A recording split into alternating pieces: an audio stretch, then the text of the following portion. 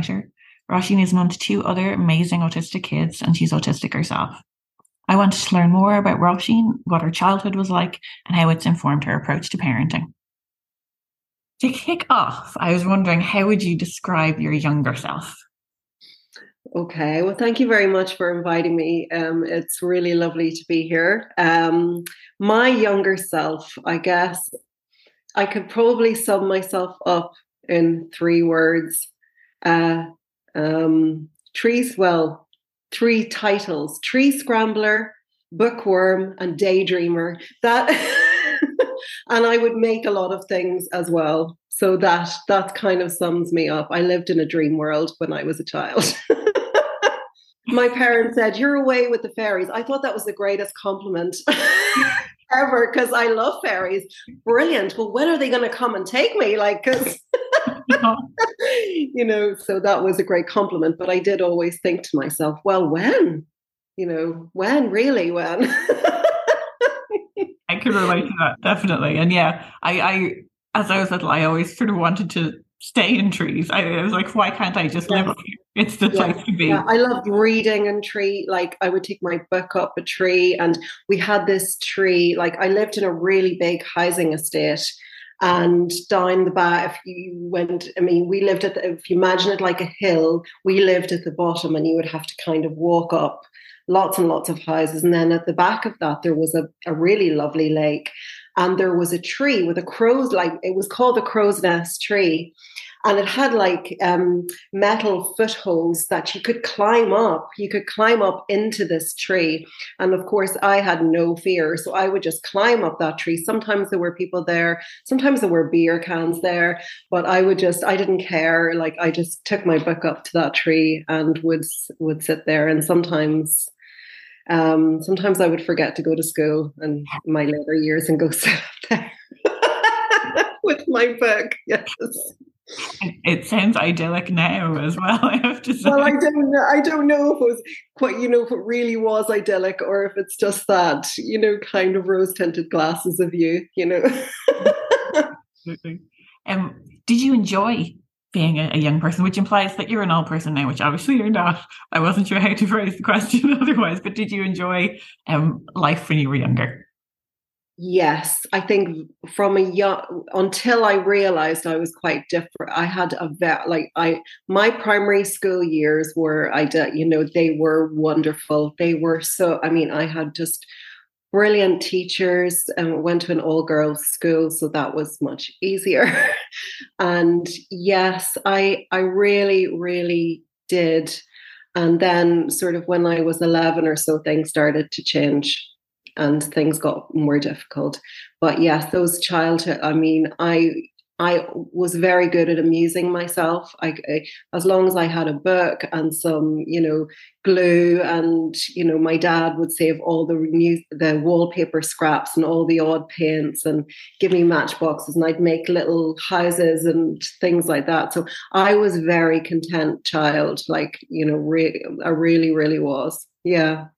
And they would just let me do. They were just sort of like, oh, they would call me Roisin. So some people call me Roisin. My parents call me Roisin, still do. And when I'm home, I'm Roisin to everyone.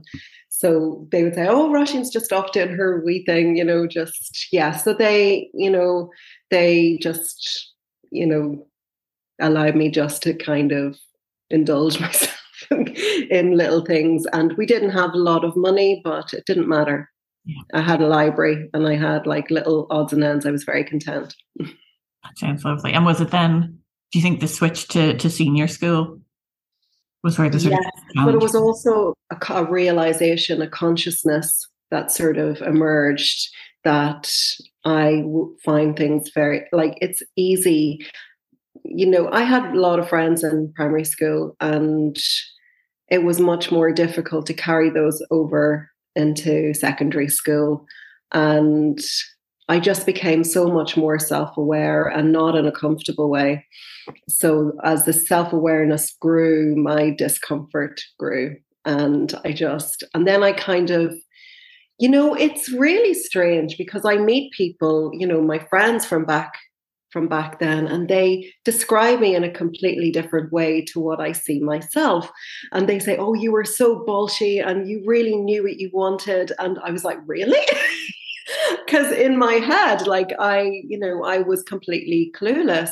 So, and I don't know if that is an autistic thing, that my reality and the actual reality are two different stories going on. But yeah. So I wouldn't say I was unhappy, in my teenage years, but I was certainly, I struggled a lot. And even though school was relatively easy, I did actually find it hard to concentrate and to stop looking out the window and things like that, and organize myself. And yes.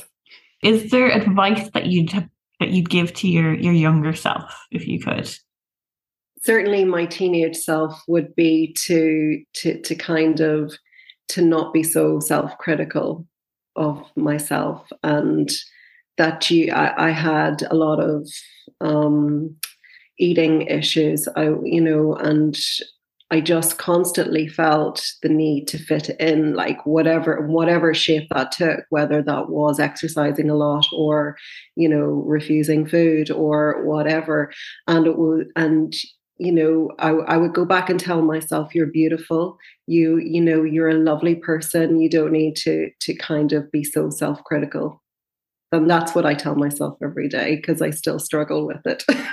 Yeah, absolutely. And I think it's something that we all need to hear, isn't it? Yes. And also just to kind of not be such a perfectionist. If I if I could, and maybe I wouldn't be such a perfectionist now if I told my younger self that this was a road to ruin, being so much a perfectionist. Yeah. I think that's so common amongst autistic folk, isn't it? That sort of strive to be perfect and perfectionism. And then also I think issues around eating as well, because I know I would have had I would have had issues around eating too. And I think there's so many layers to it, because it can be sort of sensory issues along with sort of wanting to fit in, and there's lots of other things that I think can be at play for autistic people that might not be there for non-autistic. Yes, and just obsessing over things as well, so I became obsessive almost about that side of things, and almost so much that my whole, my studies fell down, things like that. And I almost felt like I was like a shadow, going through life. I'm really only shaking that off since becoming a mother. Yeah. Which I'm sure we'll talk about later. Was there anyone, so you kind of mentioned that your folks were very supportive when you were little, and they kind of let you off into your little dream world? Yeah. Certainly when I was a younger child, when I got older, it was much more difficult. Like the relationship I have a wonderful relationship with my parent, but I probably made it quite difficult for them in reality. But both my parents, but my dad, I'm real daddy's girl, so we would go for walks and things like that, and we'd go to mass, and then we'd go to a cafe, and I can just still see it. And those were really special times, even when I was older. And I had teachers at school who were so supportive. They were they just really, they saw my love of books and real thirst for knowledge, and they gave me every opportunity to kind of, to kind of quench the thirst that I had. And then I did ballet and dance. I thought I was going to be a ballet dancer, but I broke my foot. And so that was not going to happen. And so my PE teacher, we did a lot of dancing at school, like contemporary dance. I don't know of any other, when I talked to a lot of my friends, they were, from different schools, they're like, we didn't do anything like that. So that was really special. My English teacher was very supportive, and my Auntie Pat, who, when I moved to London to university, she looked after me. So she was very, she was very supportive as well. It's lovely to hear that your teachers were so supportive as well, because I'm assuming that you got your diagnosis later. Oh gosh, yeah, like much later, like late 30s, and I'm nearly 50. I'm 50 this year, so yeah, so much later. And some teachers did not tolerate me, like they weren't all tolerant of my constant questioning and going, "Hey, I don't think that's right," and those moments. Like not all teachers were. They did not like that. But my English teacher, my PE teacher, stroke dance teacher, and I had a few English teachers who, they just love it. They were just so supportive, and they gave me books that I still have. And, so things like those teachers certainly were, really. And my PE teacher passed away a few years ago, and I wish I told her how much like she meant to me. Like that's one of my regrets in life, that I hope she realized. But yeah, she gave me a lot of opportunities to go off and dance and do things. So always so grateful for that. I'm sure she could sense it. Definitely. I'm sure she could see I the hope so. difference that it I made. wasn't very good at that, saying, sort of, conveying my gratitude. I'm much better now, but back then I was probably just not very good at that. Would you have any advice for people who are sort of supporting autistic young people then from what you've been through and the support you've received? Yes. So as an autistic parent, I would just say, to take life as slow as you possibly can. Obviously, when I was growing up, life was a lot slower, and potentially that's why things might have been easier for me. My parents worked; they both worked, but they worked shifts, so there was always someone there, and they never rushed me like to do anything. I mean, we had to do housework and things like that, which I never enjoyed doing. I love it now, but I'd never enjoyed doing when I was a child. And so there was always a bit, I just want to read my book. And they were like, so just to take life as slow as you possibly can, and when you feel, when parents tend to feel very overwhelmed, I feel, or even people who are supporting young autistic people, is when they try and push them too far, too fast, or have high expectations of what they should be able to do. And, and it's all about not tolerance. People talk about tolerance, and I'm like, no, you're not going to tolerate me. You're going to accept me for who I am. You don't, tolerable is not enough. And it is really, I think, once you slow down enough to kind of, deal with situations properly when they arise, because sometimes you're on defense mode constantly, and that is when you're not really taking the time to kind of work through problems as they come and really try and find solutions. And when Dara was about 3, Dara's my eldest, I knew that I couldn't work anymore. So and I mean, we took a massive we went through a really rough time, but to me it was more important. It didn't matter not to have money. It was more important that I just knew instinctively that this was what was necessary for this situation to go smoothly. It was never going to work if I was working. And obviously that's a very privileged standpoint. Not everyone can do that, but I definitely felt that, people say to me, oh my gosh, how do you do it? And I'm just like, well, I've just taken life very, very, very slowly, and I just don't rush. Like I don't rush things. And I don't know if that is, why I haven't met with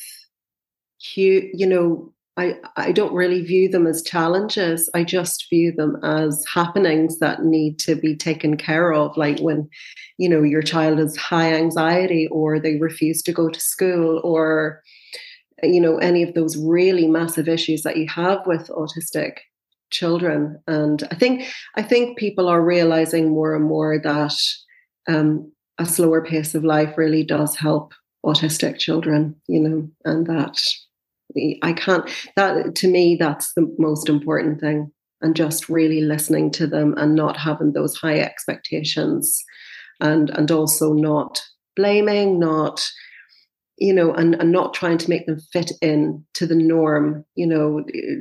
Please don't do that, because who wants to be normal anyway? And what is normal? It's just a self-constructed, ideology of what should be. And, it would be pretty boring if we were all the same. Absolutely. Couldn't agree more. And I think it's really interesting, that idea of slowing down, because I think over lockdowns, I think a lot of people were kind of forced into that position and had been we'd all been on a bit of a treadmill. And suddenly when things had to stop, and I think a lot of autistic adults as well suddenly had that feeling of like, oh, I can take a breath and I feel much healthier when I can take that breath. So I think an awful lot of people are trying to figure and out nothing changed for us. Very little changed for us. And people were talking about things that we'd been doing for years, things that would soothe them, like going for a walk or listening to birdsong. And I'm like, we've been doing this, forever, since my children were born. So, and I felt so overjoyed when I was hearing people, talking about slowing down. And I'm just like, what I really hoped for was that, they wouldn't just go back to normal, that they would take some of what, these new experiences they were having and put them into their everyday lives, because I really do think that it makes a massive difference when you take that time to look after yourself and your loved ones. Absolutely. And I think, like, for me, when I was little, nature was always where I needed to be to feel comfortable and safe and happy. Yes. And then as I got older, I sort of slightly fought against that almost, even though I still loved it. I kind of was like, well, no, I have to be in the world all the time. And, it became less of a feature. And then I realized that being in nature was like a reset for me. And then I realized more recently that I can have that reset every day if I want to, and like how valuable that is. So yeah, I absolutely agree. I think taking time to slow down and see what it is that brings us joy and comfort is so important, but also we can so easily forget to do it. Yeah, I mean, as a society, we're programmed to go, go, go. They tell us that, productivity and, and it's so toxic, that whole narrative of that perpetuating belief that we need to be busy all the time. And I've always, I'm a highly sensitive person as well as being an autistic person, and I lose energy very, very quickly. And I just knew instead, it took me a long time to actually realize this, that I actually need to take life very, very slow in order to be content and happy, and I'd rather be poor than to have the other alternative. Yeah, that makes perfect sense. So you have a really unique perspective, because you were an autistic child, you're raising autistic children.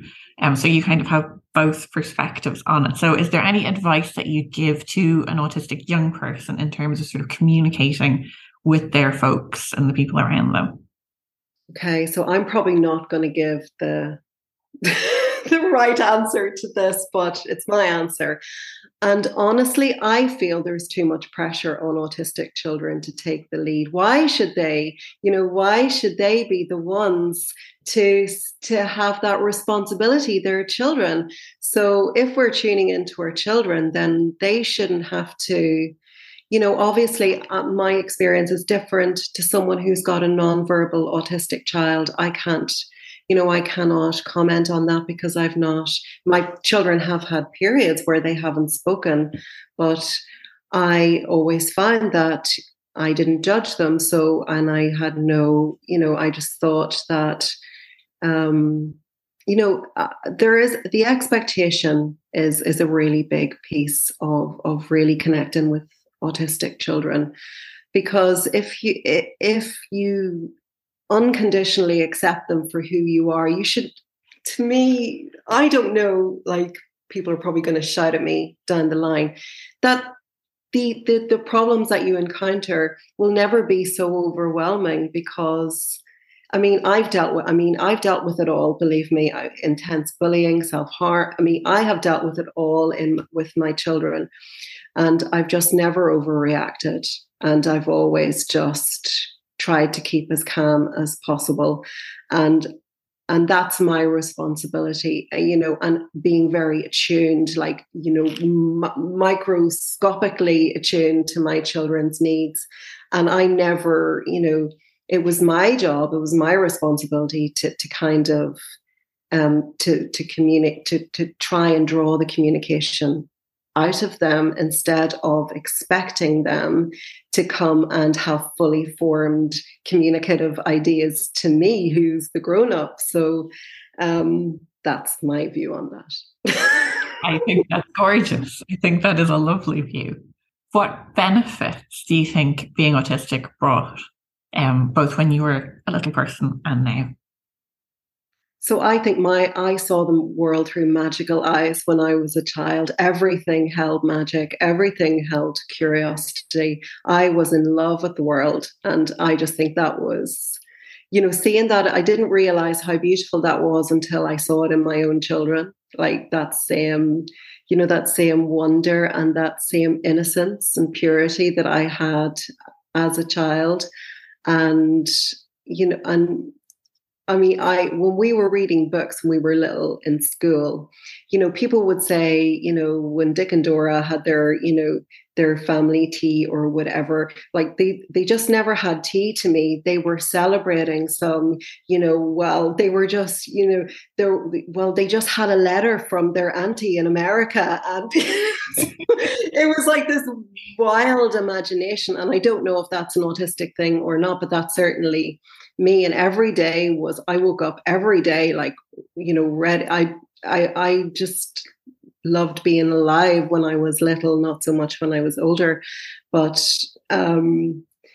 yes. And so being autistic now as an adult, being able to support my autistic children, like that is, that's my life. That's my reason to kind of, to get up every day is to make the world better for my children.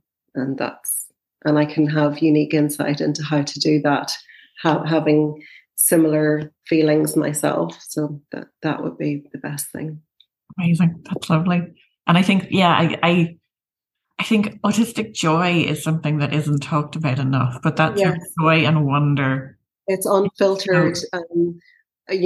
My son Dara has written a book and he talks about that a lot, that no, you're not going to tone down my joy. Thank you very much. And he was bullied a lot for that, for having that joy. And I was as a teenager, certainly. So I suppressed it and masked it and bottled it up. And one of the great joys now is to tell my children, no, you don't have to do that. You don't, I rejoice as much as, and I've got back in touch with that sense in myself as well. So that has just been the most wonderful thing. And my kids say, you're just a big kid, you're just, I'm the one who always, we're walking down a path and I'm like, oh, what's this? And kind of go down the other path, That's amazing. So do you think you've changed much? You kind of hinted at a little bit there. Do you think you've changed much from your younger self? That's so interesting because I was actually having a conversation with my husband a couple of weeks ago. And I said, I feel more like my old self than I have done since like those mid-years, probably, well, not mid-years, mid-decades, like from my teenage years until, becoming a parent at like 30 or whatever, I was trying very hard to be someone I was definitely not. And really just since having children, I've really connected, and even more so now because I'm so comfortable with myself, like, and I can't believe I'm actually saying that. Just, it still feels so weird, but I am unapologetically me, myself. And it's every day I love waking up and being me. It's taken a long time to get there, but yes. So I just feel that joy, that autistic joy that you talk about. And I wake up and I feel that every day, despite life's challenges, despite, all the horribleness that the world that the world's place seems to be. And even, my problem solving abilities are, they become so clarified when you're more joyful in life. I've just learned, over the last 10 years, really learned that everything becomes easier when you're more joyful. Everything. Well, that is a fabulous note to end on, I think. you very much. Thanks so much for listening to the podcast. If you want to know more about Middletown, you can find us on Twitter at Autism Centre or on Facebook or Instagram at Middletown Centre for Autism.